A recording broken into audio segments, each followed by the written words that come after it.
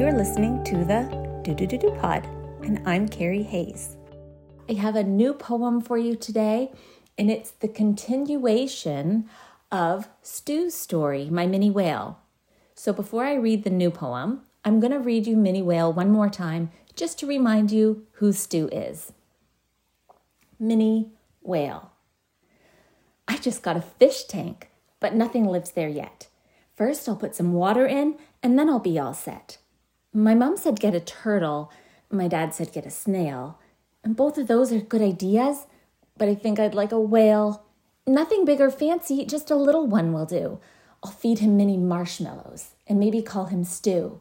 He'll like it in my fish tank, swimming to and fro. He'll come up to the surface, take a breath, and blow. Stu will be my best friend, and I'll teach him to play ball, and he'll live with me forever, as long as he stays small. And now for my second poem, called Mini 2. You all know Stu, my mini whale. Well, here's the next part of the tale.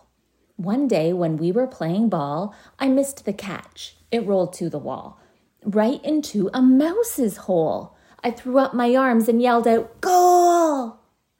I kneeled down to retrieve our toy, and what I saw gave me so much joy. Out from the hole rolled our bouncy ball, and behind it, an elephant, 3 inches tall. Mini whales, we all know they exist.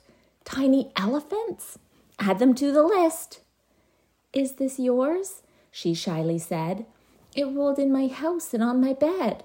I stared in shock. What a surprise! Stu blew some bubbles with big round eyes. I'm Lil Ellie, she went on. Do you mind if I play along?